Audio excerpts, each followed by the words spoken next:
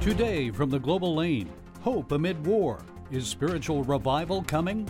Dreams and visions in Gaza.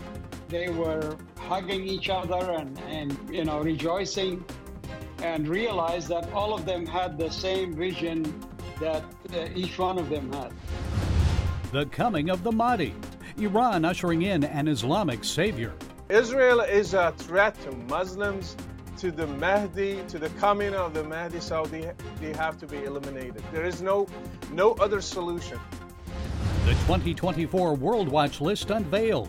Open Doors U.S. sounds the alarm about rising violence against Christians in sub-Saharan Africa.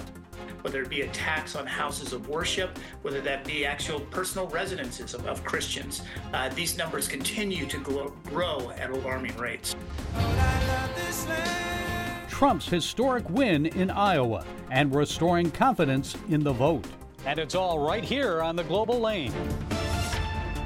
During his recent trip to the Middle East, U.S. Secretary of State Antony Blinken announced that 4 Arab nations and Turkey have offered to assist in planning the reconstruction and governance of Gaza once Israel ends its war against Hamas.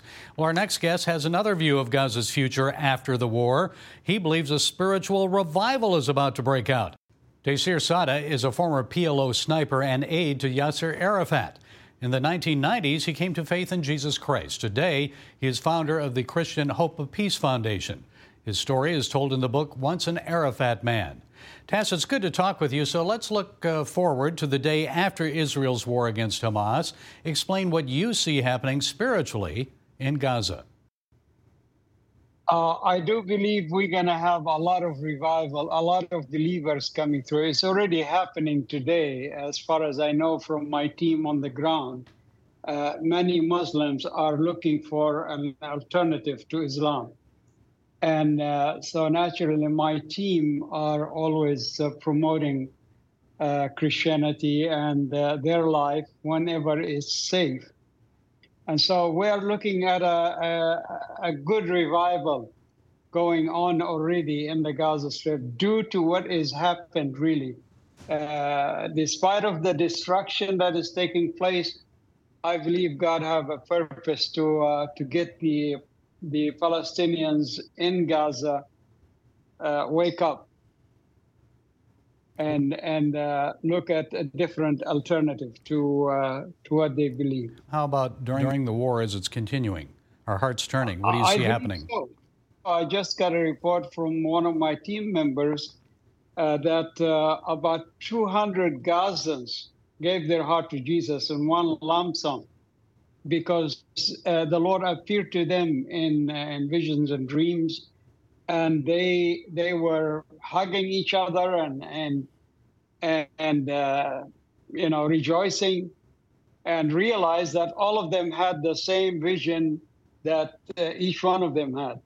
And so, obviously, the Lord is doing His work, and the believers around also in the land are doing their work. Well, looking forward then again. Jordan, Qatar, Saudi Arabia, the UAE, and Turkey are offering to help reconstruct and govern Gaza after the war. So what do you think of that idea? Qatar will be a better alternative from what they have as their own leadership. The Palestinian Authority is really not the answer. They are not interested anyway. Qatar or United Arab Emirates, they all don't like each other, but yet when it comes to the Palestinian, they all come together. And so, I think Qatar is taking the lead. They are doing a lot more talk to the Israelis. And I think what Qatar has done in Doha, I grew up in Doha, Qatar. I went there a couple of times. I did not find my ways because it changed so much. Tass, aren't they hosting Hamas? Haven't they helped create Hamas and be part of the whole Muslim Brotherhood thing? They did. That's a big concern. I'm glad you bring that up.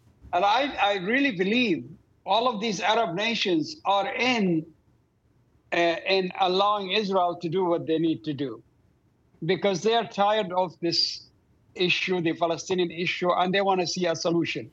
And by destroying Hamas entirely and turning over the Gaza Strip to Qatar or the United Arab Emirates, Gaza Strip would become probably, eventually, it'll be another Singapore. And that's what I'm hoping for. As you know, Secretary of State Blinken and President Biden are pushing a two-state solution. So two-state or one state, which would work better? I don't believe in the two-state solution. From the beginning, from early days of my salvation, when I read the Bible, there is no two states. There is one state, Israel, for both to live equally and justly. And I believe, I'm working with the Israeli team and Palestinian team myself, are talking about a federation. And we have already created all the ways how we can get it done. It's a matter of getting the leadership, especially the United States, to buy into this idea and take the federation as an idea, the Federation of Israel or Federation of Israel-Palestine. I would rather Federation of Israel and just leave it at that. As you know, our viewers are praying for the peace of Jerusalem and an end to this war. So what else should they be praying right now, and how can they help? Pray for Israel and the Palestinian people to see the vision of what is better for them. If I look at it as a Palestinian myself, the Arabs have not done that much for me, to be honest about it. Israel have, looking at what Israel has done in the years that Israel have been established, look at where they're at and where the Palestinians are. I would rather to be united with Israel and give the Palestinians equal rights within the Palestinian. That's the idea of the federation that we are working on with my Israeli team. This federation will be an equal justice for all Israelis and Palestinians to live equally and justly. Israelis are worried that if this federation idea takes place, then the numbers of the Muslims will be higher. And that's not true. That's not true. The federation will not include the Gaza Strip and take the West Bank and make it as part of Israel and create a federation of Israel and Palestine together into one nation. I believe the Palestinians would be much better off. Their leaders have not done anything. Yeah. From Mahmoud Abbas on, and before that, Yasser Arafat. The people around him who are now leading, they are the crooks, to be honest about it. And they robbed their people. Okay, we'll see what transpires in the days ahead, and we'll keep praying. Taysir Sada, thank you for your time and insights. God bless you. Thank you, and pray for the Federation. Anti-Semitism or something more? Iran has long vowed to wipe out Israel. Dale Hurd reports Iranian leaders are motivated by a belief that the Jewish state must be eliminated before the return of an Islamic figure known as the Mahdi. Iran has been indoctrinating its fighters throughout the Middle East in the belief that Israel is the biggest obstacle to the return of the Mahdi, and that there must be an apocalyptic war that destroys both Israel and Jews around the world. Islamic expert Raymond Ibrahim. So the Mahdi, as an English speaker would pronounce it, it's really Mahdi, which basically means guided. So he's the guided one, or in Islamic understanding, he's the rightly guided one. And he takes on different guises depending on which sect of Islam you ask, Sunni or Shia. Sunnis, the majority of the world's Muslims, believe the Mahdi has not yet been born. The Prophet said, hadith is in Abu Dawood, a man shall come towards the end of times. His name will be my name, and the name of his father will be the name of my father, meaning Muhammad ibn Abdullah. Shia Islam, which is dominated by Iran, teaches that the Mahdi is already alive and has been hiding for over 1,000 years. Brother Rashid, a former Muslim, hosts a Christian program for Muslims called Daring Questions. The Shia Muslims, especially the 12er Shiism, They believe that he is the 12th Imam, and he was born around 868. So he just disappeared. He's still alive until today. His age is 1155, if you want to. So he's still living somewhere, and one day he will show himself. Muslims in Iran believe the Mahdi is hiding in this well in the Mosque of Jamkaran. Pilgrims peer down the well with flashlights, leave prayer requests for the Mahdi, and hope he will reappear. Muslims believe that when the Mahdi returns, he will be accompanied by Jesus, known in Islam as the Prophet Isa, to rid the world of evil. Iranian leaders have seized upon belief in the final battle before the Mahdi's return to motivate its military and allies to fight harder to destroy Israel. And a lot of the, Islamic schools or jihadists are being indoctrinated by Iranian propaganda in Mahdiism. And again, it always centers around Israel and attacking and destroying Israel. Some believe in the next phase of its plan to wipe out Israel, Iran might initiate a multi-front attack through its heavily armed proxy armies in Lebanon, Syria, and Iraq. Ibrahim and brother Rashid say the doctrine of the Mahdi's return means that any attempts by Israel to make peace with the Muslim world will ultimately prove to be futile. Israel is a threat to Muslims, to the Mahdi, to the coming of the Mahdi, so they have to be eliminated. There is no other solution. So I don't think Israel could ever have permanent peace unless Islam were to completely change itself and become not Islam, to be something completely different. And Ibrahim worries that Iran might be willing to use a nuclear weapon against Israel to ensure the return of the Mahdi. Dale Hurd joins us to provide some additional insights. So, Dale, if religious belief and the hastening of the return of the Islamic Mahdi are the motivation for Iran's actions, what's the solution? Yeah, it probably involves weapons and a lot of money. It's interesting that a former Palestinian refugee camp occupant, a guy who was in one of the Lebanon camps, we were talking about this, and he said that the problem with Gaza, the problem with all of this is Islam. And that sounds really simplistic until you go to this and you see that there is evidence that the Mahdi idea, the Mahdi doctrine, was the idea behind the Gaza attack and could be the idea now behind a multi-tiered attack against Israel. Well, traders expect the price of oil to reach about $110 per barrel this spring because of ongoing tensions in the Red Sea region. So is there more than just the ushering in of the Mahdi motivating Iran here to create this mayhem in the Middle East with the Houthis attacking shipping? There's certainly that. I also think that they're using the Houthis because Iran knows their military is not very good and they would get flattened in a direct confrontation with the United States. It doesn't help that this administration has been giving Iran a hug in the form of, trying to free up their money and so forth. It's only encouraged their belligerence. But yeah, they want to keep this up, and I think the only way there will be peace in the Middle East, at least in that region, is when the Iranian government is neutralized. Well, let's talk about that. You've been reporting on this for a long time, so what do you see happening in the days ahead? A broader war with other Iranian proxies like Hezbollah in Lebanon, the militias in Iraq and Syria, even Iran itself? And I think Iran will do all it can to prolong or prevent a direct war with the United States or NATO nations or Britain, because they're still showing F-4 Phantoms from the Vietnam War in some of their military promotional videos. Their military is, I think, very under-equipped and inept. And so they're going to go to these proxy forces that people may not know they have in several nations. They have proxy armies in Iraq, in Yemen, in Syria, of course, in Lebanon. And as I have mentioned, people fear a multi-tiered attack scenario in which each of these armies take a crack at Israel. Okay, Dale Hurd, thanks for your insightful report and those additional thoughts. Thank you.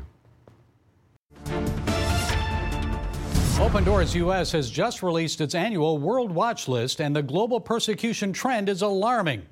Although fewer Christians died for their faith in 2023, violent attacks against Christians and their churches are rising dramatically, especially in sub-Saharan Africa. Well, Ryan Brown is CEO of Open Doors US. He joins us to explain. Ryan, what's happening to Christians in sub-Saharan Africa and why are the attacks worsening? Great question. Yes. I think one of the primary reasons is that so many of these countries are already considered fragile states where governments do not necessarily have full control of what is going on in these countries. And therefore, in these countries, Christians can become easy targets for those that are looking to create instability within those environments. Christians can often be targets that they can go against, that they can do so with impunity. They've received no consequence for those actions because, again, Christians are not often protected or recognized by the governments in those areas. Although the overall global death numbers are down, I know you found that more than 82% of the Christians killed for faith reasons were in Nigeria. That's alarming. So why is the U.S. State Department not listing the country as one of particular concern? That is a good question, and one that I think that there are probably many factors that could talk to many different folks and get many different opinions on that. But the reality is that Christians do suffer severely because of their faith in Nigeria. As you referenced, Nigeria alone, the number of people that have been killed because of their faith, that number surpasses all other countries in the globe combined. So truly an area where there's a lot of instability and a lot of need to be lifting up our brothers and sisters in prayer. Where else in Africa are you concerned about? Yeah, really throughout that area. There are some areas of encouragement. For example, we do see some changes in Mali that have given reasons for optimism.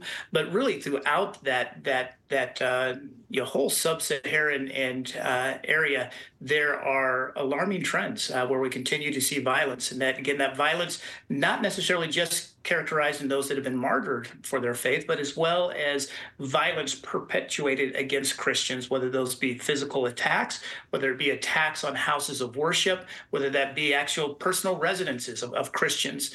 These numbers continue to grow at alarming rates. Any specific country surprises this year? Which ones concern you the most right now around the world? Yeah, I think every region has its story to tell, certainly. I think, one of the larger increases this year was actually in Nicaragua. So, not too far from us here in the U.S. And is one that continues to see alarming trends where the government is really seeing, the Christian population as threats to the government, as threats to control, and therefore enact these persecutions against believers in those areas.